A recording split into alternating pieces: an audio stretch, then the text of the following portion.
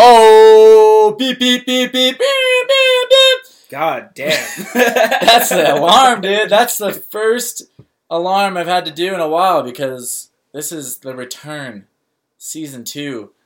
We didn't even necessarily have seasons laid out, but for the first string of episodes for Height Drop, we were just kind of winging it, and then we just kind of slid off the face of the earth. We haven't done anything for a while. It's been hard to get people together, but no more. I decided, you know what, we're just going to run on. Dylan's not in the house, Knox is in the house, but you know who is? Lucas DeMovio. What's going on, guys? So we're going to start off, kick the season off with Lucas, and we're just going to keep rolling with it because we're about to get ready for this huge Euro trip. The Myrmidons teaming up with Apex Movement. Well, not necessarily the entire team, but Amos and Dante, and of course me and Dylan are both Apex Movement athletes as well. We're all heading out to Europe on Monday, so we're getting really stoked for that. We're going to be doing a lot of podcasts for that trip. We're going to interview and do a podcast with all the athletes we meet up with along the way, so we're going to put out a lot of episodes. So I just wanted to make sure, first of all, that I got Lucas on the podcast because I don't know if I'm going to see him before he goes back to East Coast when we get back. And I've been dying to get him on the podcast for since I got here. Since you got here, which was how long ago? I got here at the end of January. Oh my God. So it's been solid 4 months almost. And or 3 months. And we've just been slacking hard. But luckily we're getting it in now. And we're also practicing. At least I'm getting some practice in. So the podcast in Europe go well as well. We're going to have a beast microphone. Right now it's chilling at Dylan's house. But getting excited. So to remind you, in case you don't know who I am, who's speaking, this is Brandon the Beast Douglas. I don't think that's going to stick, but call me that if you want. My credentials speak for themselves. If you haven't heard, just Google me or whatever. I don't know, or Facebook, that shit. Lucas, why don't you tell us a little bit about yourself? And, just in case for anyone who doesn't know you already, I think most of our listeners are pretty well versed in the parkour community at this point because we're not a very big podcast. But for anyone out there listening, who's Lucas? Yeah, what's going on? I'm Lucas DeMovio. I'm just a guy that loves parkour. Right now I'm just traveling. Decided almost on a whim to come to Boulder. So now I'm just why Boulder? Well, damn. I feel like it was a logical place to go. The weather compared to the Northeast isn't shitty in the winter. So you're from where? You're in New York, but I'm from New York City. Mm-hmm. But before Boulder, I was living in Pittsburgh for 3 years, 2.5 years. And the winters suck. It's like imagine Seattle, but grayer and a lot more snow in the winter. I don't even know Seattle's winters, so I can't imagine. Yeah, Seattle's winters are just wet. They're just shit. It just seems, yeah. If you're just that far north and you're near this coastline, it's just going to be cold and there's precipitation and there's just all there is to it. Yeah. It's just a formula for a lot of gray. For just bad times. Just sadness for months at a time. And I was trying to find an excuse to come out here, and I saw Ryan's power program, and then I think in the same day I saw a post for the Uchideshi program, which Uchideshi is roughly translated to live-in student. And so I saw that, and I just sent Ryan a message on Facebook, and I was like, "I'm coming to Boulder." And he was like, "Cool." If you guys aren't familiar, that's a pretty dope program. I mean, I don't know when you're relinquishing your stay to the next Uchideshi, but you were traveling with Dominic for a while, or he was there with you, and then who else was doing Uchideshi at that time for the last few months? Dana was here for 2 weeks. Okay, yeah. Yeah, she's also from Austin. Yeah. Damn. Yeah. Yeah, the Apex Movement Boulder Gym offers basically a place for travelers in the parkour community to stay, and basically for, what is it? It's a few hours of work a week. Yeah. You get to stay at the gym and get an all-access pass to all the classes and open gyms and stuff, so Not a bad deal. Yeah, super legit. Pretty standard parkour community behavior. Just hooking it up for our comrades in movement. Definitely. So yeah, there's a power program. How did that go, by the way? Or you were part of the very first round. Yeah. So I was part of This round is the one. most guinea pig group. Yeah. Ryan Ford had put together a program for Parkour EDU and developing jumping and like power needed for most parkour movements. Yeah. So, I don't know if I can go into detail, but basically the power program is based off of developing plyometric ability, and it's like from Soviets in like the 70s, so it's fucking intense. It's like just this is communist. USSR. Communist this is communist Russia. They don't give a shit if you break your arms or legs or snap ligaments. They're just trying to create the most beast dudes. Yeah, basically. But this is probably a watered down slightly or more refined version of that. Less dangerous. Yeah. So I was like lifting a bit in Pittsburgh, doing like 5x5s and shit. And what were you doing in Pittsburgh, by the way? I just gotta ask.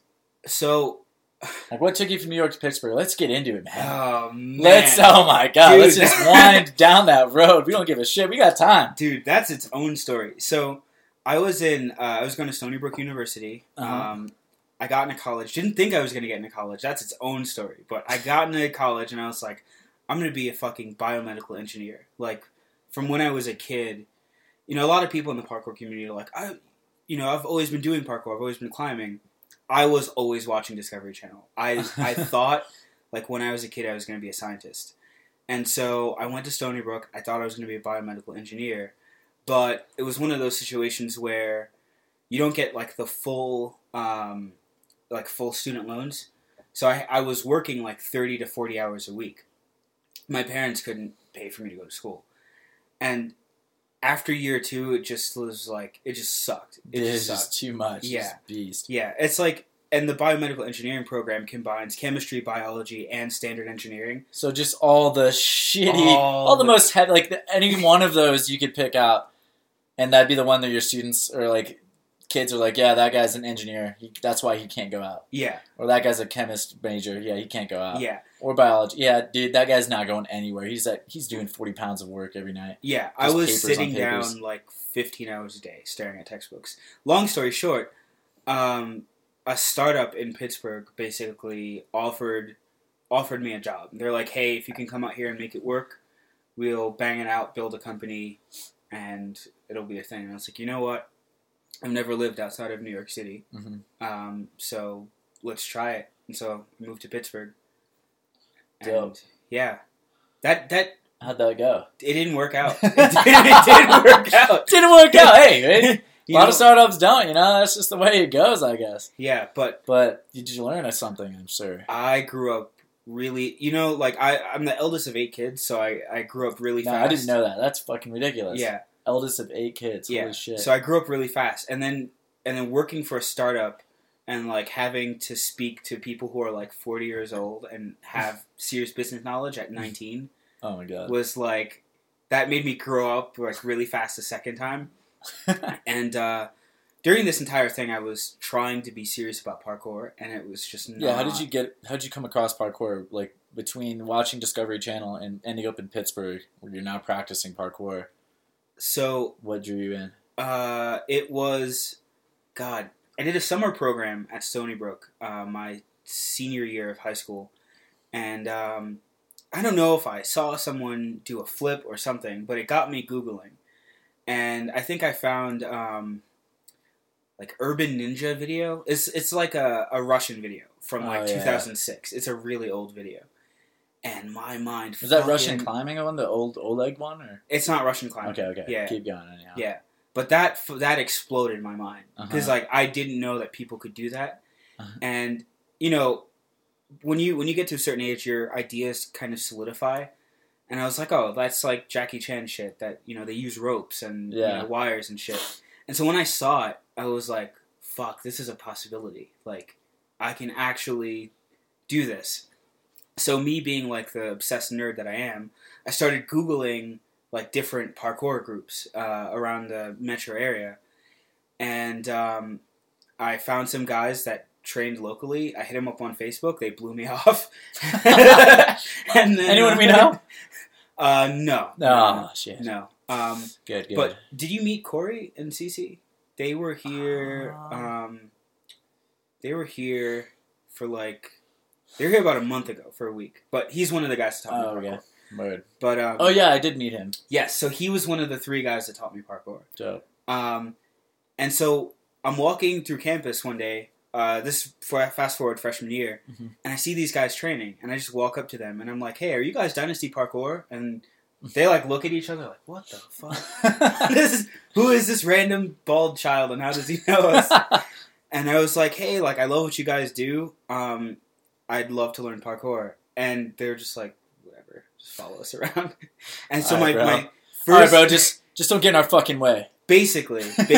And so my first it's like the New York East Coast, like, I haven't spent much time out there, so, like, you hear about it, and I've got friends that have moved to Boulder, and, like, you're one of them now that, has the East Coast, like, vibe. And I live with Knox, of course, and, like, I used to live with Vinny Fiacco, who's, like, also from Long Island and shit. That, man. Dude, I love the New York attitude. They're just so degaff. They don't give a shit. Just, like... Yeah, it's what's up. It's what's up sometimes. Yeah, can be abrasive. Like the middle of the America sometimes can't hang. Yeah, dude. They feel offended or feel like it's rude, but yeah, something you have to understand, I guess. I go back and forth. Obviously I don't miss it that much, or I'd be there. Yeah. No, at the same but I love it. At the same time, I like everyone just being nice too. It's nice here, man. Everyone's just nice to me. Yeah, and they'll strike up a conversation. They have more time. It seems like in the middle. Of the States, but that's Joey Diaz, one of my favorite comedians. He has this story about the first time he moved to Boulder from North Bergen. Yeah, it's funny that Joey and Joe Rogan both spent some time in Boulder. Yeah, it's crazy. They're 2 of my favorite comedians too, and we've talked about this a little bit. But go ahead. And they're both from the Northeast. Yeah. Joey's from Boston. They're both from Boston, I think. Yeah, and then Joe Diaz is from North Bergen, which is right across the river from Manhattan. And when he was growing up, North Bergen was a shithole.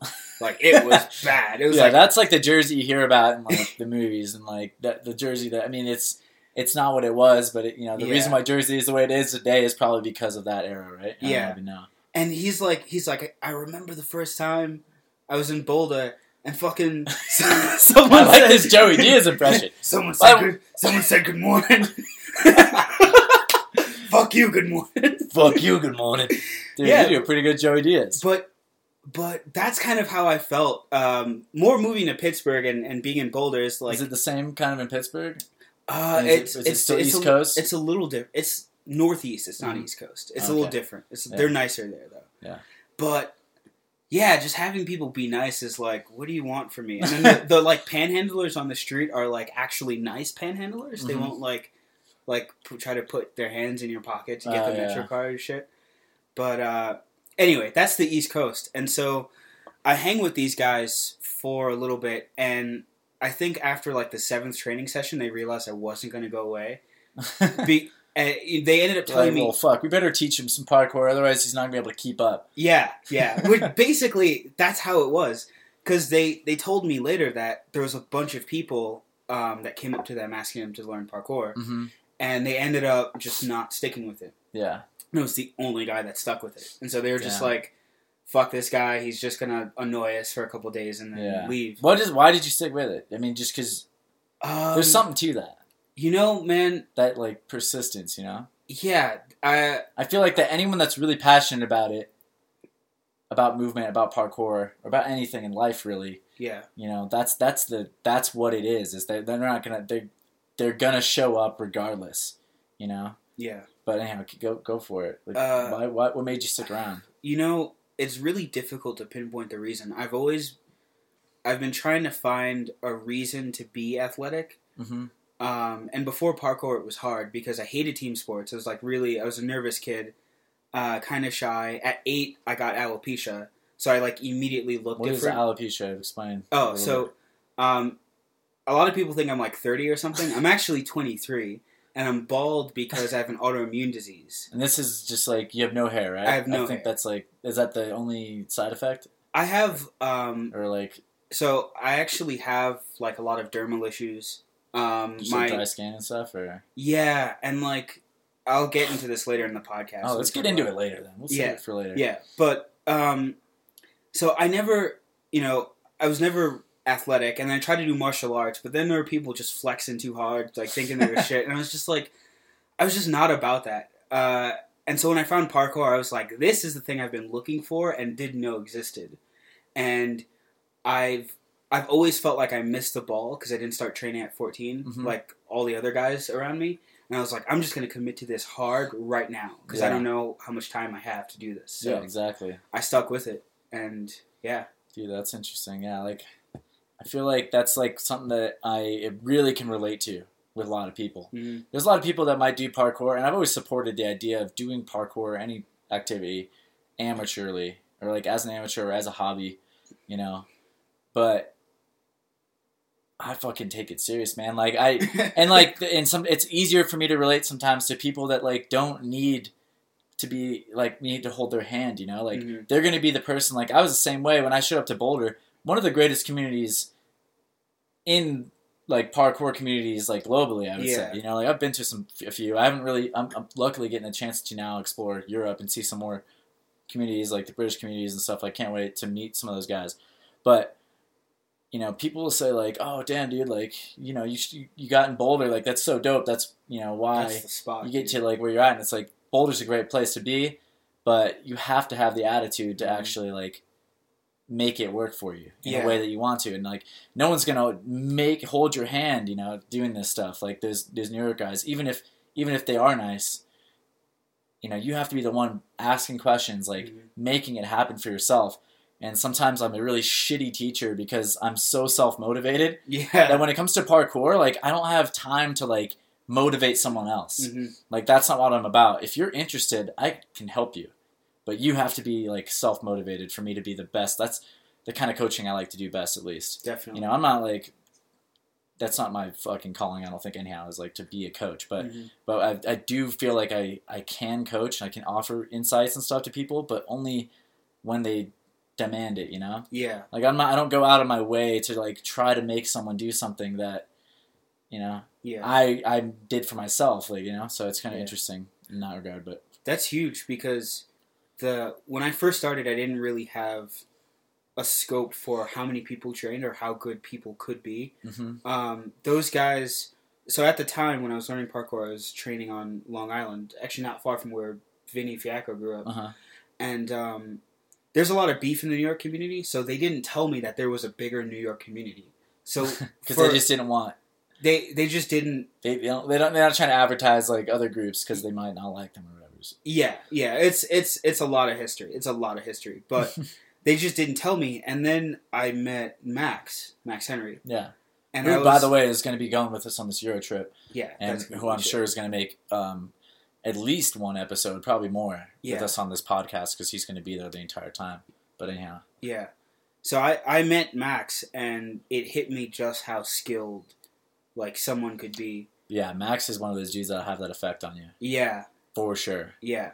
I remember the first time I saw Max, I was just like... I was like a little mad. Yeah. Because like, I was just like, man, what the fuck, dude? Like, I just couldn't... Like, I've always excelled at almost like the wrong way. Like, I've been able to get myself to do shit that I might not be prepared for. So I might have like sloppiness in some of my techniques, and that's always been my struggle, is like conditioning and drilling technique and making sure that I'm on point and like that I can be proud of the movement I'm doing and not just doing it and being like, well, it's kind of sketch, but I did it. Yeah, I've never been an advocate of that, and I don't think like I've been that sketch for many years at all.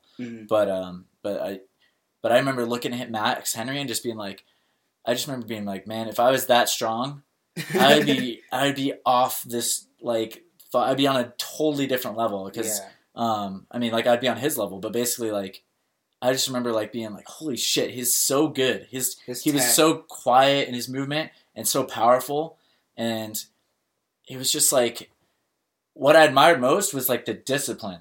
Yeah. That, like, was so evident in his training, because that's what I kind of thought about. I was like, man, if I was that strong, I'd be doing some ridiculous shit. But I realized it's because, like, I was going to areas of my training that probably I shouldn't go to and that aren't sustainable. And Max Henry is disciplined enough that he is always training perfectly. Like, he doesn't allow himself to train outside of, like, good technique. Yeah. And I was allowing myself to train beyond my actual skill level. You know what I'm saying? Like, hucking myself at shit or whatever, you know. Not, like, dangerously, not bad, but, like, I recognized that instantly in that moment. I was like, damn, Max Henry is disciplined because he will make himself, you know, he's got the strength to do some shit that's probably gnarlier than what he's doing, but he doesn't let himself do it because he's a fucking G. Yeah. And he's, like, making sure that he's on point with everything. And then he has this, like, better, more linear, like, smooth upward progression, whereas mine was kind of, like, jagged, and I'd be up here and then I'd have injuries or I wouldn't, like, remember how to do techniques properly because I wasn't drilling them enough, you know? Yeah. And it wasn't, like, as, you know, it wasn't ideal, and it wasn't as disciplined, and therefore I think it wasn't as good, you know? Yeah. I think that style of training where you're disciplined, you know, it really makes you better in the long run anyhow. And that's the hardest thing to get across to young people, I think, sometimes. And also the hardest, you know, thing that I've had to deal with in training. That's, you know, that's kind of how I try to train. I try to really focus in on the things that I'm bad at. And because I was never an athlete, I'm so used to, like, living in my headspace that, like, sometimes I wish I could just huck shit, you know? Yeah. Because there's, like, several layers of, like, physical and mental things getting me not to do what the things I want to do. And so, like, when I met Max, I was like, okay, a human being can be that good. Yeah. And so that, I feel like that's the point where I started working hard at parkour and, like, being aware and started, like, keeping a training journal and, like, started trying to eat well and, you know, all this stuff. And it's just been a continuous journey from then. It's weird. Those people can have a huge influence on your training and lifestyle as, like, who you meet. And I always say that it's, no matter what, it's totally possible to become whoever and whatever you want to be in parkour without the aid of, you know, like, huge pillars in the community, like great traceurs that you get to meet and free runners along the way. But it's so much harder, probably, than it would be, like, growing up. I mean, Dylan was like that for me, training around Dylan, and the other people in the boulder community, like, just spurred me along. Like, I would learn, like, as an apprentice to them for so many. Like, Amos Rendau was a mentor of mine, you know, whether he knew it or not. You know, as I was learning how to do parkour and teaching myself and trying to absorb all the knowledge through these guys that I thought were, you know, incredible. Yeah. But, it's really important, which is one of the reasons why I'm here, is that I've never seen such a density of knowledge when it comes to parkour. Not in the United States, at least. Like, a lot of the communities that I've seen are very dispersed. You know, I'm trying to think about DC, New York. Boston's a little different. I'm not too sure about Boston. They've got their own thing going on. But Pittsburgh only had one person, which was Andrew. Well, Andrew and Piari. Oh, yeah. Yeah. And when I moved to Pittsburgh, I just randomly ran into that guy. They were like, so I was getting ready to leave New York, and I was like, yeah, I don't know if anyone trains out there. It's fucking Pennsylvania. Mind you, I'm from New York, so I think anything outside of New York City is the wilderness. Yeah, it's just, that's the woods, man. Watch your back. Watch your backs. Like, there's hillbillies in the Appalachians. Like. That's what I thought. I thought I was going to be in the fucking Appalachians, and I was like, oh, guys, I'm moving to this place named Pittsburgh. I know there's Carnegie Mellon, and then Forest. I don't really know too much about it. And they're like, okay, look up Project 9. And I was like, okay, cool. And I looked at Project 9, and Project 9 is like one of those parkour videos that if you're interested in cinematography, or you have a cinematography gene, it will, like, activate it. And you're just like, this was shot so well. This is such a, like, awesomely composed video. So I saw that video, and I was like, okay, I'm going to look for this guy. And I think the first week I was in Pittsburgh, I just randomly, like, ran into him. And he basically taught me most of what I know up until now. about parkour and like photography and videography and stuff like that. So Yep. I've kind of been spoiled a little bit in terms of parkour. I've like every place that I've gone to, I've found someone to like teach me something, Mm-hmm. and I know that's not the case for everyone. Like a lot of people just like learn it on their own. So I feel incredibly blessed that I've like been able to meet people that can like give me bits of knowledge. Yeah. It's a huge leg up. Luckily, there's more and more blog posts and like videos and just, with the spread of the information over the internet, and, even our podcast is like hopefully making this information more widely available. Yeah. And like fun for people to consume, hopefully. Yeah. But, yeah, dude, that's dope. So you were in Pittsburgh, you're working at the startup. We just did like a huge Oh yeah. full circle, but full circle.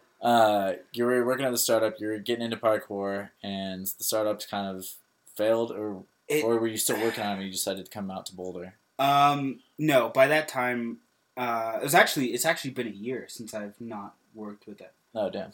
So you were doing out there just... So I was on a lease, when like I left the startup. And so I was like, fuck, what am I going to do now? And so it was just like, it was a couple months of like being poor and like eating like basically nothing. And then I got a job at a cafe and kind of just, it's really interesting going from a job where you like, there's media in your face all the time and you're doing interviews on Wired and, you get flown out to LA to like be on a TV show with Joe Rogan and like all this shit. And then you go to like serving people like mochas. That's a mind fuck. And I think even though what was the startup that like had all this fanfare and stuff going on? Like what were you guys doing that was garnering all this media attention and television show stuff? So basically, we were at like the intersection of body modification and technology, and so we made electronic implants, and they didn't do anything crazy. Mm-hmm. I don't even remember how much I can't go into. Yeah, there's like trademarks and patents and all that stuff that you can't like over whatever reveal to the world. But it's so we ended up doing working with this big body mod guy named Steve Hayworth, and did like the most advanced electronic implant, and that was done in Essen, Germany, 2 years ago. Holy shit, it's been 2 years. 2 years ago. Yeah. So we were working in some like pretty weird shit, and it was cutting edge, and it was like edgy and interesting. And now that I look back on it, and I kind of knew this back then, it was a community that I felt like I'm all about the idea of augmenting and enhancing yourself. Because I have that drive to always be better. Yeah. But I think something about like a lot of parkour people, I think that they're, that it, it's all based around efficiency, at least originally, right? Mm-hmm. Kind of like unwasteful movement and in a way like improving and kind of picking away at what you don't need and like just becoming the best version of yourself. Yeah. And so then why not, take it a step further and now become even better by doing some kind of modification. Exactly. I mean, that's something that I've been addicted to, and one of the things that drew me to parkour for sure was perhaps an even unhealthy obsession with like bettering myself. Yeah. Just like I just always wanted to be good. I've like been bad with being really competitive in sports, in team sports and stuff. And one of the things that I started being drawn to was sports where I could achieve, but like I didn't actually have to get furious at anyone but me, because it, I liked it to be just be on my own, carrying my own and driving my own path. Mm-hmm. But like, just I wanted to be good in school. I wanted to be good in life. I wanted to be good in my relationships. I wanted to be a good athlete, like everything. And here I am, whatever. I don't know, whatever it is, but like parkour is like the side of it that just seemed like it's the most universal and like most, it's so all embodying like movement, art. Yeah. And I don't know. There's something like that was very freeing about it, but definitely it feels like I'm not sure if you were a gamer, but it feels like an RPG where there's infinite levels, infinite dungeons, infinite bosses. Like, you can just keep progressing. 100%. I mean, I didn't game that much, but I used to play some of those things. Yeah, and it's just, like, that's kind of how it feels. Like, the amount of skills, the amount of challenges, like, you can be, like, a Dante or, like, a Foskey or a fucking Dylan or you. Like, there's so many there's so many characters and just, like, you know? It's just, it's really, really intricate in that regard. Yeah, I can totally... I mean, the only game that I really got into that was kind of like that was Diablo 2. That was my fucking shit. Yeah. When I was, middle school or whatever. And I can totally see it like that, where it's just like there's different characters. You can design like the attributes they have, exactly, and specialize, and just get level up until you're just like, who is the best? You can game the best and stuff, and you do battles and stuff. But it's super interesting. For me, my motivation. So I wanted to be a scientist as a kid, but my childhood was super crazy and like unstable. I was homeless at one point. My family was homeless at one point. We lived in a basement, all sorts of crazy shit. And so there was no environment that really fostered intellectual development. And so I always found myself like I was the kid that was inquisitive, but I was never smart. Mm-hmm. And so I was always like in the nerd crowd, but I was like the dumbest nerd kid, working super hard to like keep up with everyone. Oh god. And so I was like the opposite. Really? So strange. Like, I wanted so badly to be the cool kid, but I was just, like, smart and, like, in all the nerd shit. Yeah. And, like, I was in band and stuff, and I didn't even want to be good. You were a band kid? I was in band, bro. What? I played the clarinet when I was in 5th grade, and I was just annoyingly good at it. I didn't have to, like, I had this weird thing where I was smart, and I was good at things a lot, like, when I was a kid, and I was really competitive, like I was saying. Mm-hmm. And, I didn't realize it then, but I did work at it, and I was competitive. That's why, in part, I was good. Some of it was, like, a natural ability. But if I hit this wall at, like, in high school or started to hit the wall in high school and then in college where I was just like, oh, shit, like, you have to actually try. Mm-hmm. And that's one of the things, like, why I really like parkour is because it's one of the first things, like, that I really liked that I was scared to be bad at.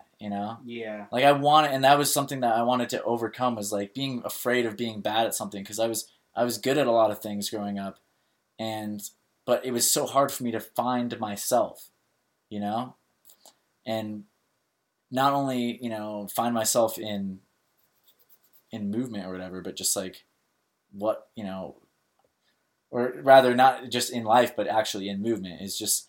I think parkour is like even a greater challenge because you have to like try to make your own style. Even there's on a football team, what to do, you know how to play the rules, but and you can innovate within that maybe or any other team sport. But it seems like an even greater challenge to be like, all right, I've been good at stuff, but I've never really applied myself, and I've never really faced trial and tribulation. It was weird. I had like this kind of opposite thing where like my family wasn't like.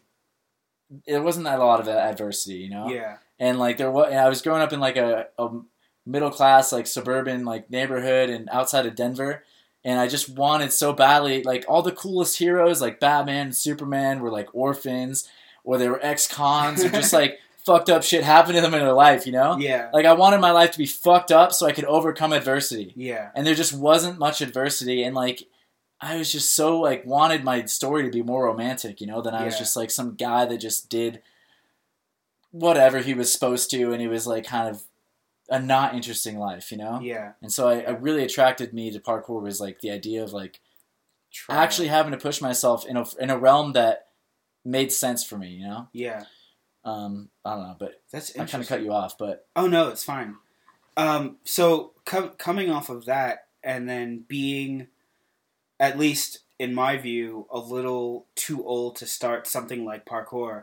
I've always felt like I've been fighting mediocrity. Mm-hmm. And that's one thing that drives me absolutely crazy. Like, being bad at something means that you're a beginner. Yeah. But being mediocre, like, chronically mediocre, oh, yeah. That's been, like, my demon. Basically my entire life. Because I'm like, I'm going to be a fucking scientist, this is going to be great. And then it's just like...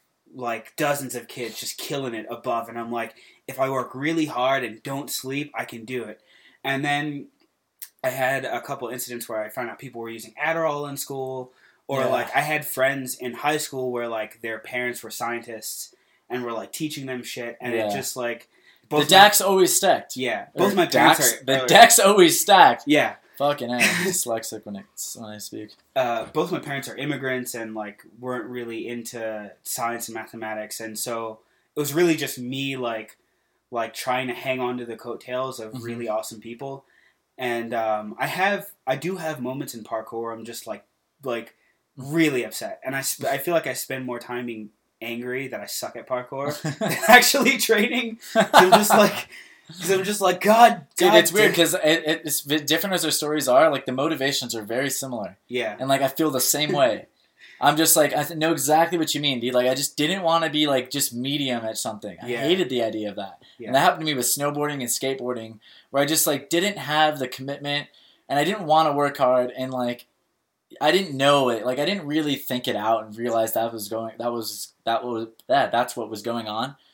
But like I realized that when I like, you know, I think it was a year in my parkour training, made a decision like, you know what, you're not allowed to just be like, I'm too old or whatever. It's like, if this is what you want, you need to go for it, or like, you know, at least attempt something. Yeah. In snowboarding, it was like, those kids are just too good, you know, beneath me. And like, in skateboarding, it was like, I broke my ankle. Like, no one really cares about skateboarding, you know. It's just, I was denying what I'd always wanted to be, which was like, be an excellent athlete, or like do a lot of other things. I mean, that's just a facet of like what I like doing, but you know, I was always just too scared to even commit. So I partied a lot in high school and college just to kind of go with the flow, and I thought I was doing what I was supposed to be doing, but I wasn't actually confronting what, you know, my aspirations were, you know? Yeah. Yeah, one of my biggest inspirations is this guy named Takuya Ueno, and he's I met him my first year of training, and I actually met him and Joel on the same day. Joel Egeman from Switzerland. And Takuya was like as nervous as I have really bad acrophobia, and Takuya and I were like equally nervous about everything. He was like a little better, so I was like, oh, this guy is cool. And then we leave, last time we see each other, and like a year later, I see a video of him in Singapore, just shitting on laches, like 12-foot laches, like Jim Joe laches, absolutely insane. And I spoke to Max. I was like, what the fuck happened to this guy? And Max was like, he woke up one day and decided he didn't want to be bad at parkour, and like sold everything that he owned. He went to England for 6 months, and then he went to Singapore and like got a work visa. And I was like, damn, that's fucking inspiring. Yeah, dude, exactly. When people are just like, they don't make excuses for themselves. One of my favorite quotes like recently that I've seen is Johnny Bones. He's like the UFC pound for pound best fighter in the world right now. And he's got kind of an interesting story because, you know, for a lot of reasons, but I don't know if you watch UFC. But regardless, he posted on Instagram the other day. It was just said, no one cares, work harder. Yes. And it was just like, it was just like so fucking to the point, you know? Yeah. I mean, he's from New York too. Okay. And it's just like, that's what I'm talking about, dude. It's just like, yeah, man, like a lot of people just spend so much of their time complaining about where they're not and whatever it is. And you've heard it a million times, but yeah, you know, it's hard to actually face it in your life. It's easy to give out the advice, and I'm totally guilty of getting in ruts in my training where I'm making excuses, but I know what you mean, dude. It's so inspiring when someone's just like, they just do it. Yeah. You know, and that's all it takes, really, is just that it's all about doing. You just have to do the things. I hit that point somewhere in the middle of Pittsburgh where I kind of knew that the startup wasn't going to go anywhere. And I was like, you know what? I've invested, like parkour, even at that time, was the longest term investment that I've ever made in anything. Yeah. And I was like... 100%. Yeah, I was like, this... I've never loved anything like I love parkour, and I'm going to be good at it. And I enrolled into a competition in Connecticut. Probably got last place. But, like, and I'm going to be honest, like, I fucking sucked. But like in that same day, I did like the biggest down precision and the biggest running crane I've ever done. Like it's full. It was the first time in my training, and it was like I was at like year 3 or something where I like hit full flow state where there was like I know like what you mean. everything dropped out, and literally this precision, there was a fucking water pipe above my head, and I was jumping into a window with like it was like no window obviously, but I was jumping into a window, and it had to have been like 9.5 feet out and like fucking 7 feet down. And I couldn't arc because there's this thing over my head. So you just like laser like at it, or not laser, but just kind of just pretty much jumping straight to it. Yeah, at it. And I looked at it and I was like, "There's no way I'm going to do it," because I had these preconceived notions about what I could and couldn't do, and I was just like, "There's no way I can do this." And there was only I think 2 or 3 people that sized it up prior to the competition and did it. And you had 2 runs in the comp. The first run I fucked up horribly. And the second run, it started at height, and I like almost fell, and I was so angry at myself that I just got up and I looked at it and I'm like, here I am, I'm going to do this precision. And I committed, and it was like one of the best feelings I've ever had in parkour. And I feel weird about competitions, but that competition brought out something in me that I'm now chasing. Yeah, dude, that's interesting because I fucking hate competitions, but after they're over, I'm always so glad I did them. Yeah. 100%. I gotta pause this real quick because I have to pee real bad. Oh. So we're gonna just stop the podcast. You guys won't know the difference because it's just gonna be seamless. And I don't even have to tell you this, but I'm telling you because I'm honest like that. And I'm gonna go to the bathroom real quick, and you're just gonna pick up right where we left off. And we're back. All right. You guys didn't know, but that was about 2 minutes of just break there for us. But you were just talking about competitions a little bit and how I at least don't like them. You kind of feel on the fence about them too, at least. Yeah. But there's something about them that can really inspire you or bring in a different level of training to you. Yeah, definitely. And that was the only competition I've ever done. I definitely want to do more. But that competition marked the point in parkour where I was like, I don't care how long it takes me, I'm going to be good. Mm-hmm. And it like I'm not trying to be better than anyone else, but I'm just tired of being like middle of the road, like, he's got some flow. It's like, no, fuck that. I just want to be like, I want to be dedicated and, explore your movement. Yeah. Explore what you're actually capable of and not what you're capable of if you don't give a shit. Exactly. And that marked the start. And then after my lease was up in Pittsburgh, I was trying to figure out where I should go next. I didn't want to go back to school. So I was like, you know what? I'm just going to go visit my mom for a little bit, see some friends in New York.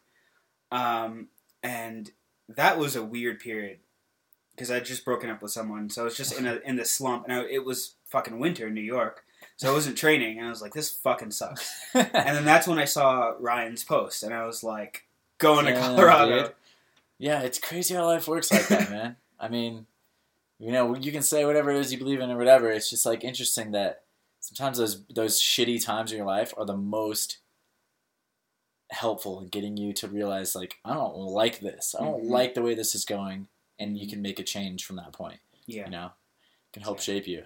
And so now I'm doing this kind of like Facebook video series called like Fear Blog, where I basically challenge my acrophobia. I don't like being at heights, and I like rails. I'm like depending on the day. So like it's literally me just like committing to shit that I know I can do. And I feel like the daily aspect of it, or no, it's called Fear Daily. Like, the daily aspect of it is almost like a social contract. Like, people are now expecting me to do it. Yeah. And so now I'm, like, holding myself to, like, scaring the shit out of myself at every training session. Dude, that's interesting. That's dope. Yeah, because I feel like some people naturally can just push themselves. And, I've lived in my own headspace for 18 years. So, like, actually using my body to do scary shit is so completely foreign that, like... Like, sometimes standing at the edge, and I'm like, oh, I can hit that but that 6-foot drop is fucking with my depth perception, and I'm just going to stand here. So I'm committing to really just pushing myself as hard as possible. That's seeing where I dope, can man. go. And I think it's a good time in your training to do it, you know? Like, you've come to a point in your training where you know that you can handle that. You actually are able to distinguish between what you know you can do and what you're scared to do. Yeah. You understand, like, that it's an irrational fear or whatever, you know? Yeah. And why. It's funny because, like, that's becoming a huge topic for, you know, Dylan posted about it recently on his blog. And I've actually written, I'm writing, rather, like, an article that's also touching on the same topics. And basically it's making sure that you're dealing with fear, like you're saying, every day or in every movement, but in a healthy way. And so, like, I'd actually been pretty good at getting myself to do things, but I wanted to tune in and hone in on when that was a good decision for me and when it wasn't and why. Yeah. And I realized, like, there were times when I was getting good, I was learning a lot in one day, and I was like, why did I learn so much that day? And why did it work out so well versus another day where I just wasn't getting it, you know? And I realized, for me at least, it came down to picking, like, the right techniques to work on. Yeah. And it was just all about picking things that were at my limit, but that I was very comfortable doing, but also catered to my learning style that I wanted, or catered to the style of learning I wanted to do, which is basically I wanted to be able to go up to things, assess them, and do them if they're possible for myself. And so I tried to develop a habit of training where I would pick things, and I would start small, that I had never done, but I was very confident in doing, and just execute them first try. And if I didn't land it first try, is bad. Let's get that hot water. We're boiling some more tea over here. Boiling some more peppermint tea. Yeah, let's get some more peppermint tea in this. So that's damn delicious. I'll just kind of keep rambling on, and then when you get back with the tea, we'll pick up. But so it was just basically like I wanted to pick techniques that made sense, but that were difficult for me. And I call it like the zone of proximal development, is a term I borrowed from like education. Zone of proximal development, which basically means like the zone where the most learning takes place. And that's basically, for me, I'm still working on the definitions and everything, but it's techniques that are right at your limit. They're at the perfect limit for you. So you can execute them and land them first try. And for me, that's the style of training I want. I don't want to have to work at things. And that's one of the reasons why I've tried to adapt this training style is I don't want to have to try it 6 times to land it. Because if I'm training at height, or if I'm training, you know, in Europe, and I'm not going to get to spend like another 2 days there or whatever. You don't have that option. I don't necessarily have the option, or I might kill myself if I'm like not committed on the first go. Yeah. And so I wanted to like start developing this training style where I always commit and I always go for it and always ideally land it on my first attempt. And it's called like first attempt, true attempt. It's a coin or phrase that Amos came up with, and I worked with him on this a little bit as we, you know, seeded the idea, and then I've been taking it further now. But it's just the idea, It's just, and that if you're having to try it 100 times, for me and my training style, and you know, I'm old too. I started parkour when I was 21. In 2010. And it's just like I've had the same thing, and then I've had this huge fear about like my longevity and sustainability in my training because of that.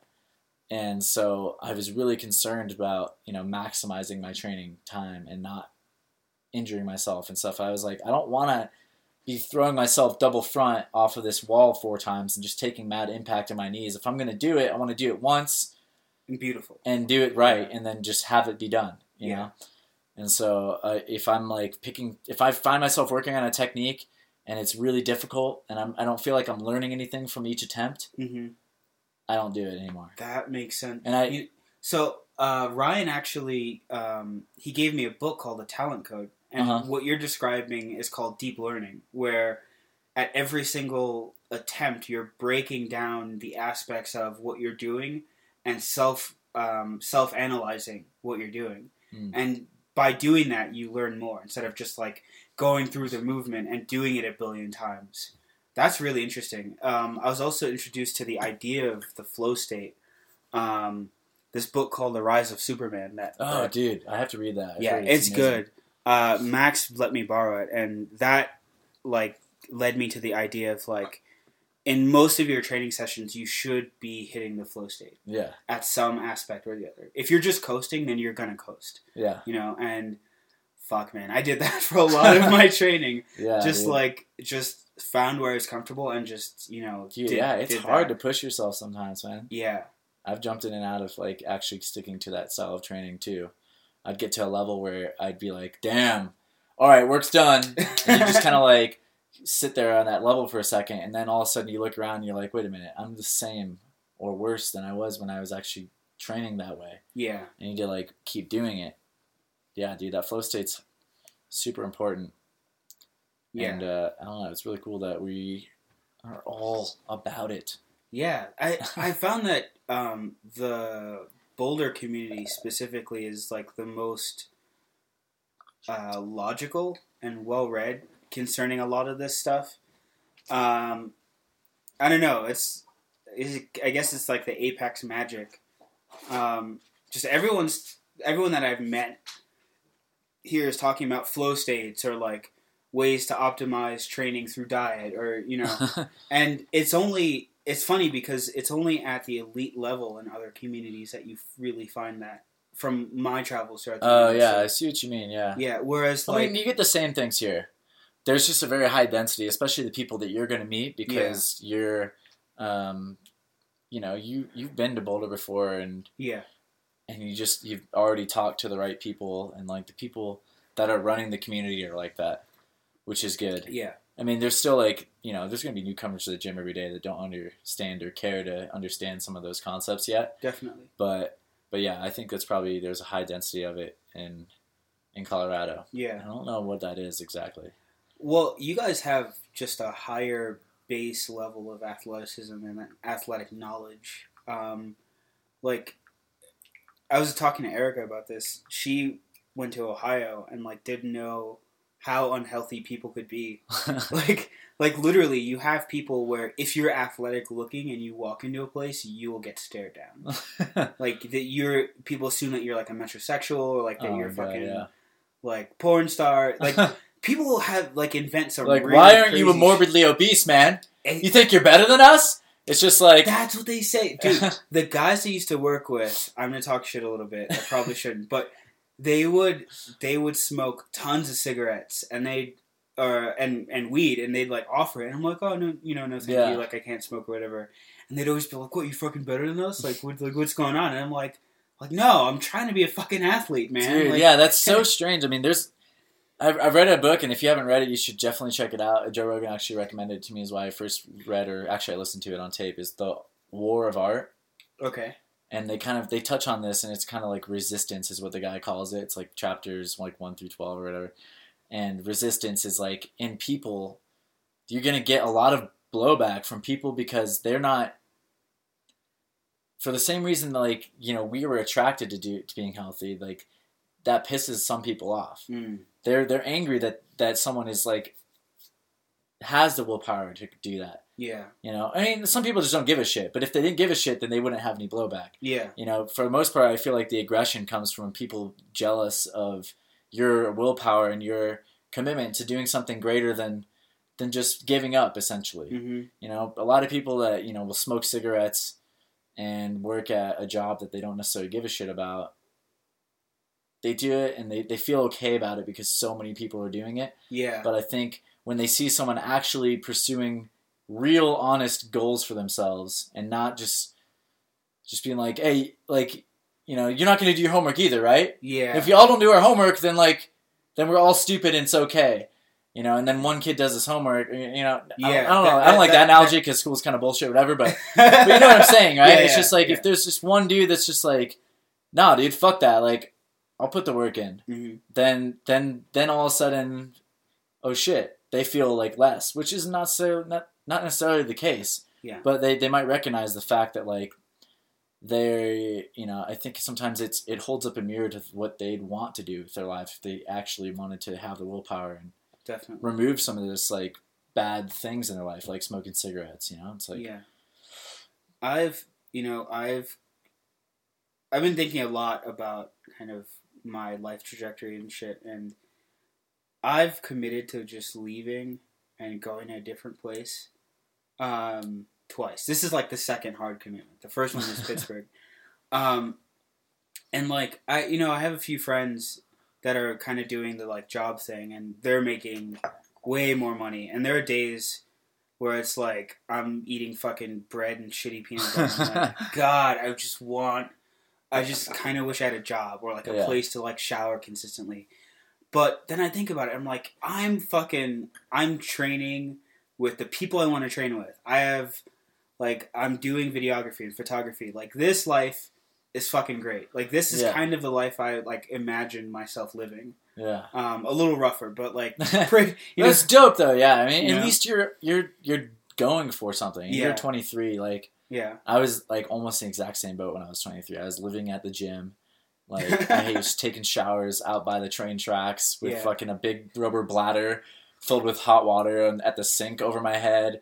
Just like, you know, it's just fun. It's a time in your life where you can pull it off too. It's fun like that, man. Yeah. And I feel like the same thing. You know, I've gotten so many of my peers and stuff, or, you know, my mom's like friends' kids and shit. Mm-hmm. You know, they're doing some stuff, but often enough, you know, there's some guys that are killing the game and they love it. They love the corporate world or whatever it is, and more power to them, you know? Mm-hmm. And I struggle sometimes with, am I really on the path that I want? So even in the life that I'm leading, sometimes it's like, am I really being true to myself? Could I take it even further? You know, should I live even more on the edge and like really try to do even some other shit that I might be really passionate about? Mm-hmm. And stray away from some of my responsibilities at Apex Movement or whatever it is.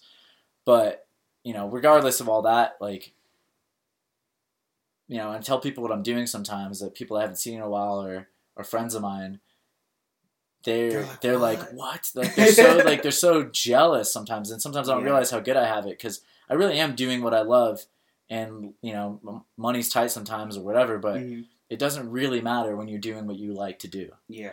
You know, it doesn't matter at all, and like I'm so happy that it's like, as much as I'm adamant about being successful, and I've always been very ambitious, I am uncompromising about doing things that I don't feel good about or passionate about. And, you know, some of my friends got caught, you know, after their college degree, just like all of a sudden, just out of the fucking blue, being like, holy shit, I hate my life. Yeah. You know? And that's just like something that I knew was going to happen to me if I was stuck on the path I was on when I was 21, when I decided to switch it up and really pursue parkour. I was like, you know what? If I go down this road, there might be a fucking sad end to it. Yeah. It's something I don't vocalize a lot because I am still trying to, like, accept it.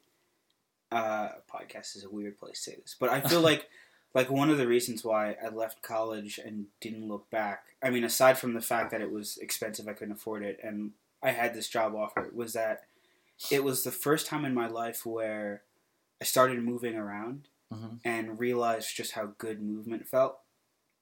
And the idea of sitting in some cubicle or some lab, you know, 60 hours a week, that started to fuck with me. Because I was like, I didn't know how good movement felt until I started moving. Because that college is when I discovered parkour. And I was like, oh, this is just a hobby that I can do. And the deeper I got into it and the more dissatisfied I got with college and the college system, the more I realized I really, really fucking love parkour. And, you know, the startup in Pittsburgh, they're like, yeah, you know, like, we'll have periods where we work hard, and then we have periods where you can just fuck off. And I was like, that will allow me to do parkour. Yeah. And I don't know, it feels like such a bum thing to say that, like, one of the reasons why I dropped out was because of parkour. But, like, I like parkour that much. It's strange. Dude, I mean, it's no one can really tell you how to live your life, and like, I feel like the only way to learn lessons is the hard way anyhow. Yeah. So, like, for me at least, it's been the case, unfortunately. I'm smarter now, so I don't have to learn things the hard way, but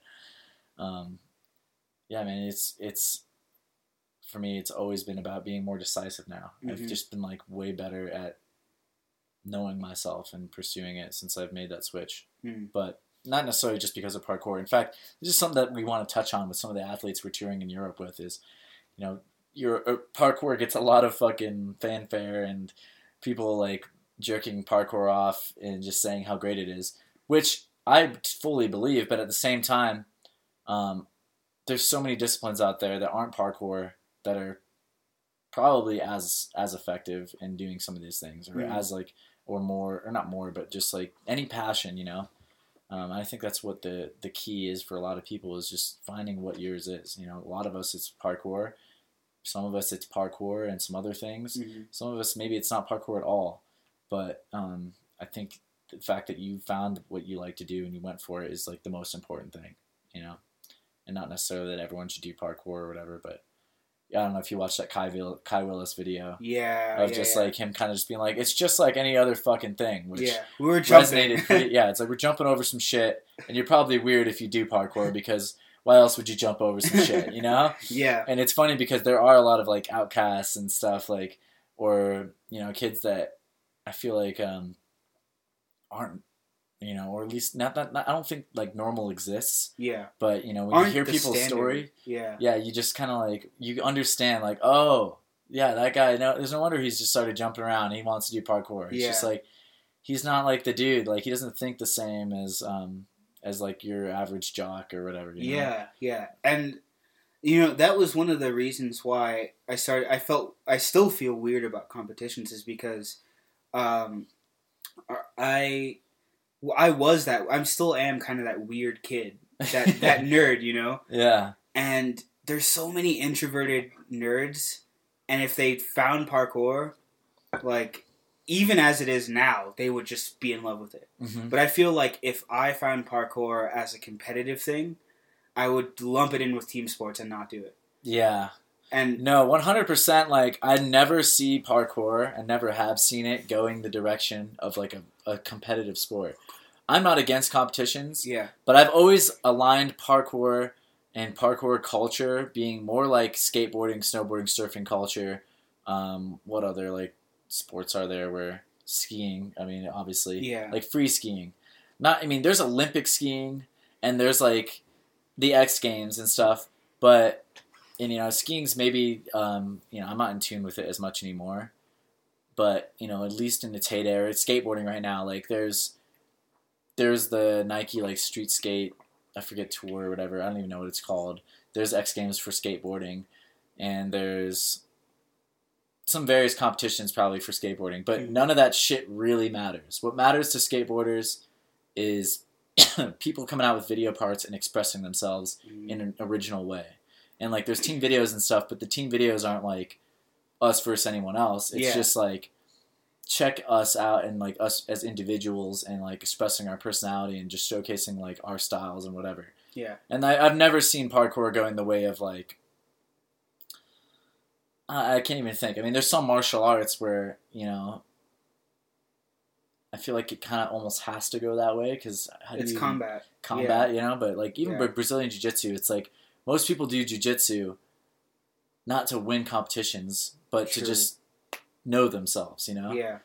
And I feel like parkour is way more like that, and always will be, as opposed to, like, you know, let's get the best athletes. Like, some people are doing it for the money or whatever. Yeah. I think it's always going to be a passion activity, but, you know, anything else is, like anything is, but, yeah, I definitely hope that there's, like, more opportunities to make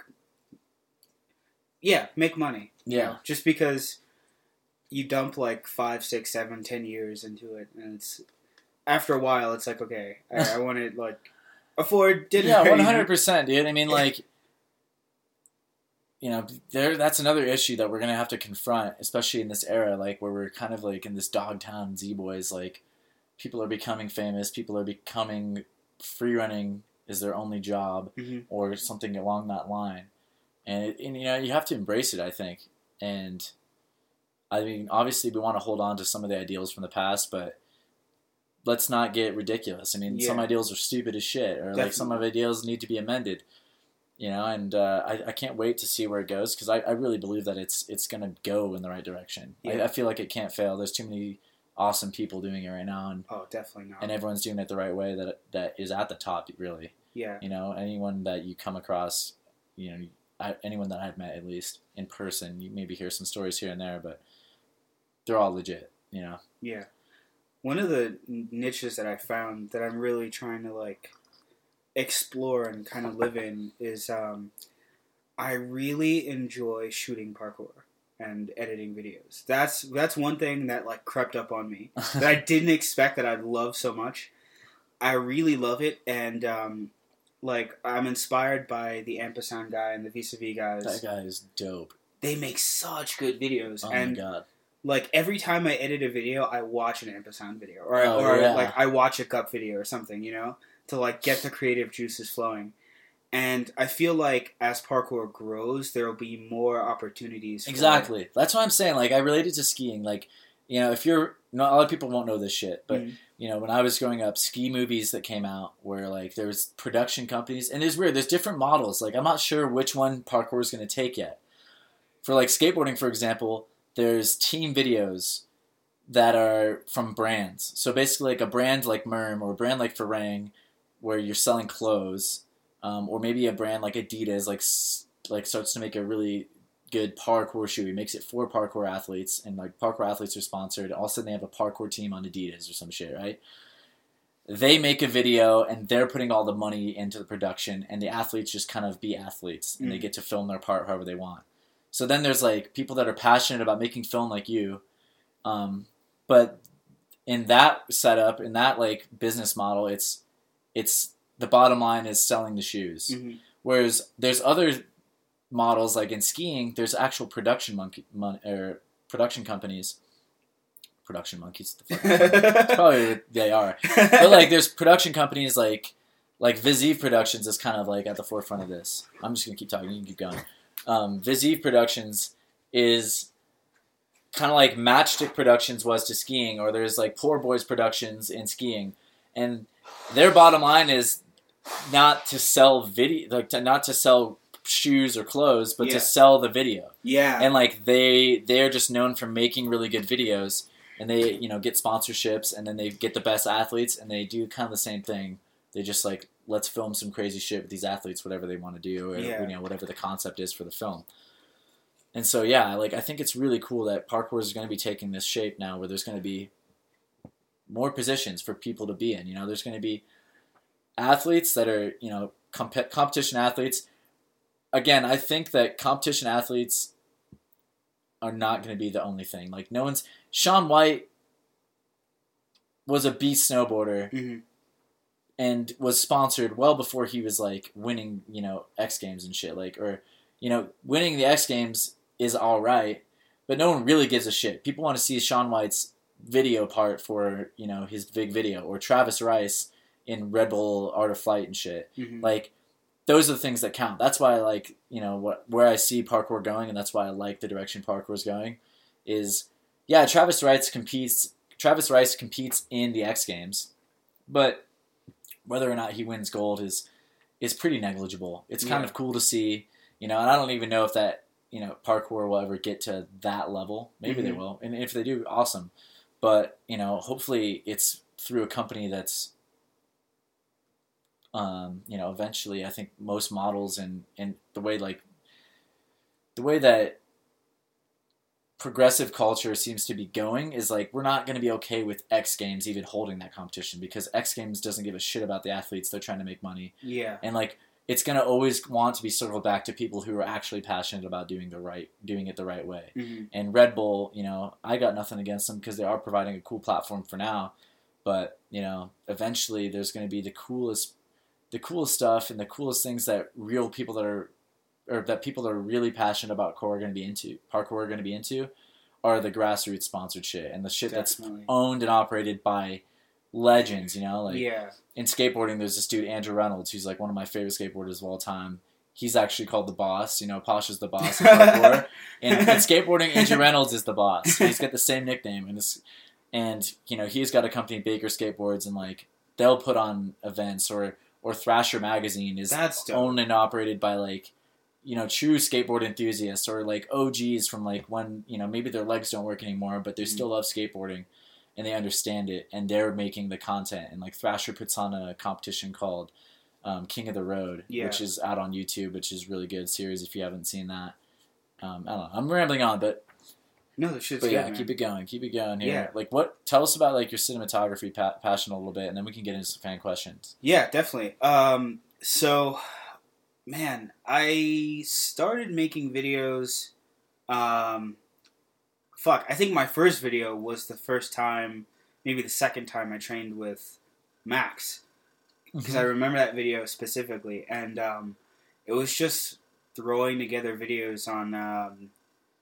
God, it was some. I don't even remember the program. It was shitty. The editing was shitty, but I remember throwing the edit together and just being so proud of it. I was like, "This is fucking great."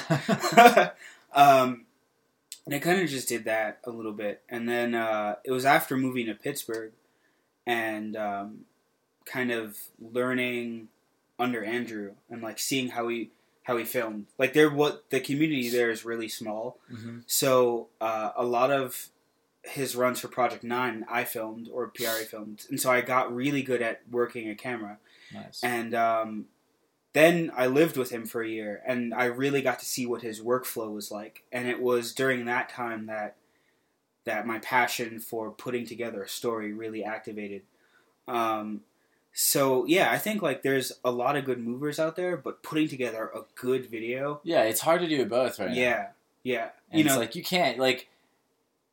Yeah, there's like movies that Quentin Tarantino directs that he's in, but he's not the lead role. You know, he can't do the best job at directing and like the best job at acting at the same time. Yeah. And you know, it's the same thing for parkour videos. Eventually, it's like you want to specialize. Yeah. If you're passionate about directing a film and telling a story, that can be what you're really good at. And you know, if you're just a dude that's really good at jumping around, then you can just do that. And there's going to be Renaissance men and shit that do it both. And that's, you know, that's awesome if there is, but it's even just as awesome that there's going to be people that, you know, like Giles with Vizzy Productions that, you know, has made it his niche right now that he's like fucking G. He works with parkour athletes. He knows probably so much more than anyone else about how to film for parkour athletes that, you know, he's indispensable probably in a lot of ways to like so many of those teams that use him and in those tours. And that's pretty much my goal at this point. I mean, since I left college, I haven't had a long-term goal, but I'm starting to rebuild a long-term goal. And I want to, as parkour grows, I want to start to be like that go-to camera guy. Like, oh, is he in town? Okay, like, let's get him because he's going to throw together some, like, dope shit, you know? Yeah. And I definitely want to train and push myself as far as I can. But in terms of, like being a professional, I want to really, really get into cinematography and photography for parkour. Dude, that's dope, man. And I hope that we can use you in a MERM project in the near future. That would be dope. Because I, like, honestly, like, I love both sides of it, too. But I want to be able to step away from the camera sometimes, you know? And just be the guy jumping around. But have someone that knows what the fuck they're doing when they're filming you. You know, I love telling a story, and I love editing video just like you. So I'm all about both. And, you know, I've edited, like, a few of the videos on the Myrmidons channel and the Myrm channel, excuse me. But, like, the Myrmidons video and whatnot. But it's a beast sometimes. We're about to embark on this documentary tour, and we're going to be filming and doing jumps and stuff.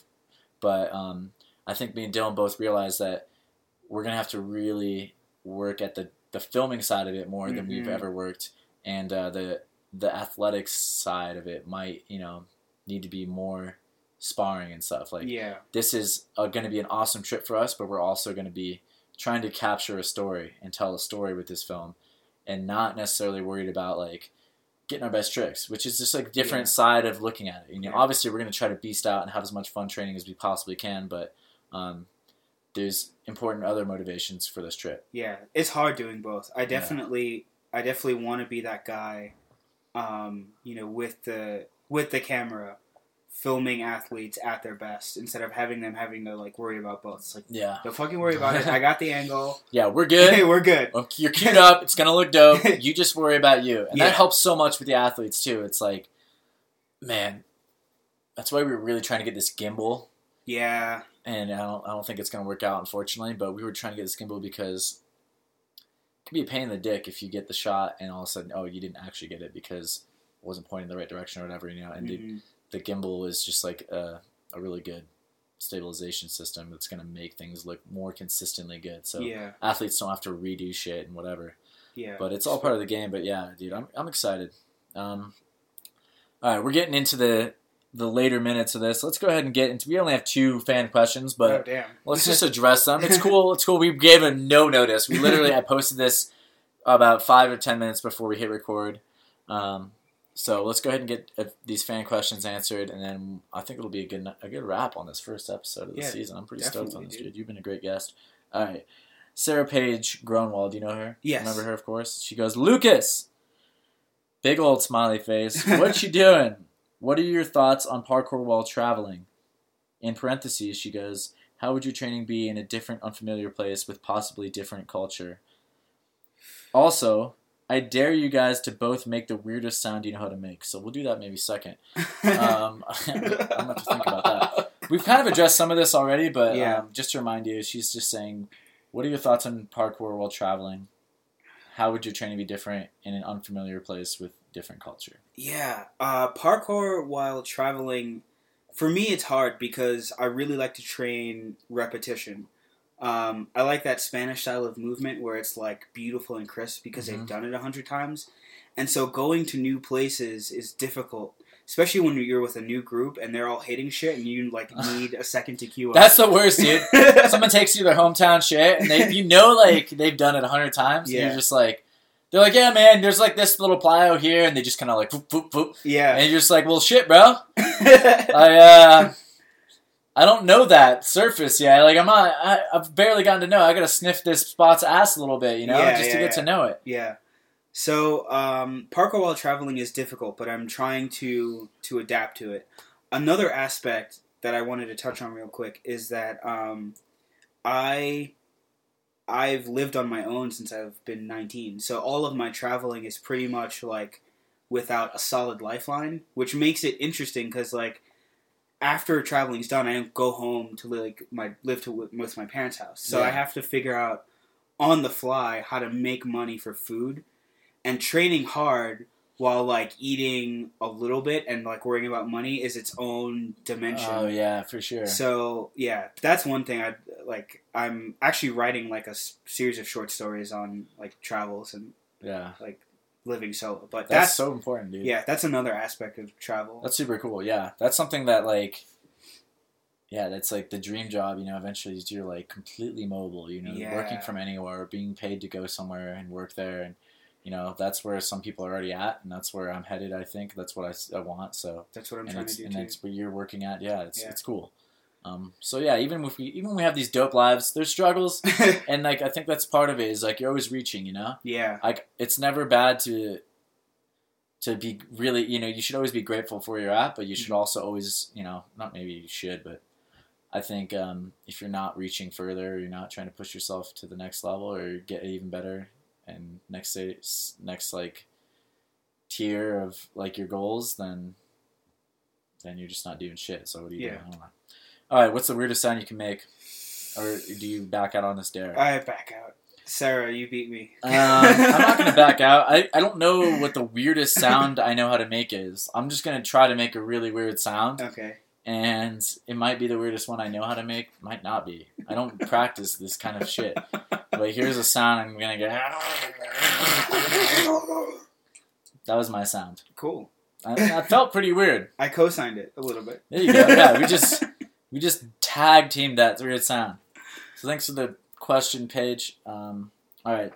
Next up, Mark Sanchez. Last question. How's the break been? What's been something you've looked forward to since the last height drop? So this is probably for me more, and probably for Dylan. If you assumed that Dylan or Knox was going to be here too. Sorry if you did, but break's been good. We've just been super busy, like just getting a lot of other shit done. Training. I've had to deal with some weird like body stuff where I've just been like refining my body, making sure that I'm 100%. I've never felt stronger. I'm really stoked on that. But break's been good. I don't know. Like that's what I love about like especially height drop. There's like literally no frame. No one really gives a shit. I'm not. I mean, I want to do it because I like to push myself to, be accountable for like episodes or just make myself work on skills like public speaking and stuff. That's one of the reasons why I'm doing the podcast. Mm. Like that's the best thing is like I'm always trying to find win-win situations. I do the podcast because I want to do a podcast, but also because I want to improve like on these skills, and I'm interested in like that area of the career, Yeah. That like Joe Rogan's one of my biggest heroes, and like one of the things that he does on top of being a martial artist and a comedian is he comments on UFC fights, and it's like that would be it always seemed like a really cool job. Is like, well, if it does, let's say it does get to a point where there's mad competitions in parkour, I wouldn't mind being the dude talking about it because I would know about it, or I'm comfortable on talking about it. So you have a good announcer voice. Oh, thank you very much. So that's part of the reason. And another thing was I was scared to do it because it's scary to talk for an hour and a half because you have to be like honest. You can't be bullshitting for an hour and a half. So it's like a way to keep myself more honest and really make myself think about some of the things in my life. So yeah, I don't know. But break's been good. I'm stoked that we're getting back into it because, I love these long form conversations, and it's another. The other thing about podcasts that's so great is it's an excuse to sit down with your friends and people that you want to talk to anyhow, and have a reason to like really sit down and talk to them. Yeah. Because so often like even if you're traveling, you're having a good time, but you don't always get to know some people. You don't always get to go deep. And then you get to not only go deep with someone, but share it with, the rest of the parkour community. So that's what I've been looking forward to is really just getting back into it. Obviously, this Euro trip, can't fucking wait. We leave on Monday. It's fucking, what is it, Thursday, Friday, Saturday, 4 days away. God I'm damn, going to be going, dude. I'm going to be on a plane to Iceland, and from there going to Oslo and then Helsinki. I can't wait. I've never been to Europe. This has been like a dream of mine for so long is to travel to Europe with a real purpose, but also it's its own adventure. I've always wanted to do like the backpack through Europe and whatever, but it's even more special to me because I'm doing something that I'm really interested in, love and passionate about, making this film. I'm going to be training and meeting like some of my heroes and people I'm stoked on, get to shoot the shit with all these guys and just have like, a whole bunch of slew of memories, and I've never felt stronger, like I was saying in my training. So I feel like it's a perfect time for me to go, and I don't know. I'm just fucking can't wait. I'm so pumped.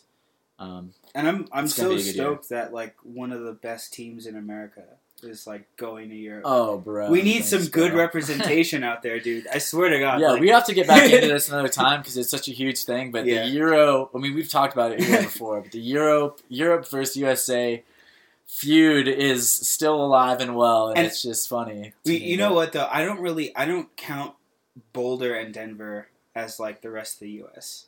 That's another discussion. There's been so many fucking troll posts. I accidentally, before we wrap up, I accidentally started like a massive flame war on Facebook because I posted like I fucking love like the Boulder community and whatever, and then some guy from New York was like. Again, talking shit, part 2. Some guy from the city was like, I'm glad that there are other great communities out there, but I'll never give up on New York or whatever. He made his own separate status, didn't even tag me.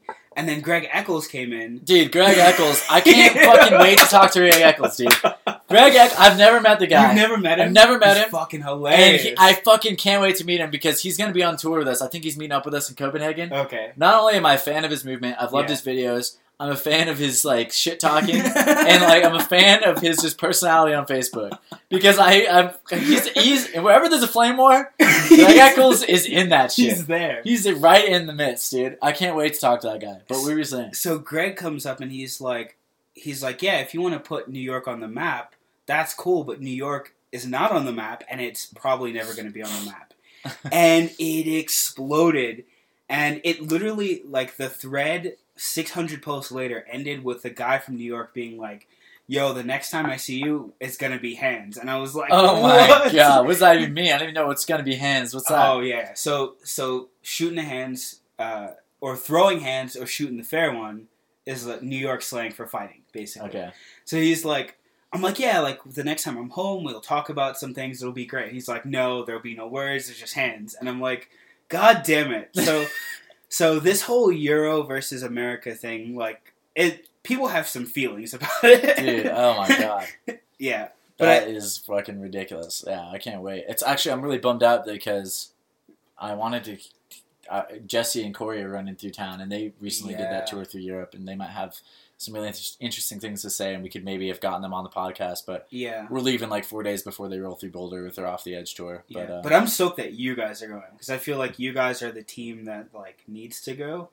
You know, I feel like we definitely got some representation. Stoked athletes. I mean, I can't believe I'm traveling with Max, Dylan, Dante, and Amos all on the same trip. Yeah, and we're meeting up with just fuck. I mean, go to mermlife.com, look at the Euro tour. There's just a fucking list that is just so stacked of athletes we're meeting up with. Legends, you know, some of them. You know, Phil Doyle's on there. Kai Willis, you know, Callum Powell, some of the other store dudes like Jim and Joe, or at least Joe, I think we're meeting up with. And is Blaine going to be there? I think we're talking to Blaine, actually, I've been waiting to meet that guy forever. So, I don't know. It's going to be a beast, and I can barely understand the scope of it because I came into parkour in 2010, so I actually missed out on some of the super OG shit, and I don't even know sometimes, like, you know, people will reference like, "Oh, Blaine, dude, Blaine," and I'm like, "Who's Blaine?" You know, the first time I heard about him, and then I found out, you know, what a G he was, and like how he, you know, revolutionized some stuff in a lot of ways. Yeah, I don't know, it's really cool. So it's gonna be a pilgrimage for me in a lot of ways, and also just a huge adventure. And we're gonna set, you know, I don't know, it's just awesome in so many different ways. So, but thanks for being our guest, brah. Yeah, dude, killing the scene, Lucas Demovia, LD in the house. Any last words? Train hard, train responsibly, and don't shortchange yourself. I'm trying not to do it, so just find what you love and make no excuses. Just work hard. All right, man. No excuses, work hard. You heard it here on Height Drop Podcast. We love you guys. We're stoked for the second season. Stay tuned. We're going to be putting out some beast podcasts. Like I said, we're hitting podcasts with all those people, or at least as many of them that speak English, as we can. On the fucking Europe tour, so follow all of our shit and follow Height Drop and, you know, Merm Life, and, you know, we'll start hashtagging. I think we're calling it the Helms Deep tour. Helms Balls Deep. Right now is the best name we've come up with it, but follow our Euro tour and shout out at us. Let us know if you have any questions, suggestions. We love you guys. We're out. Peace.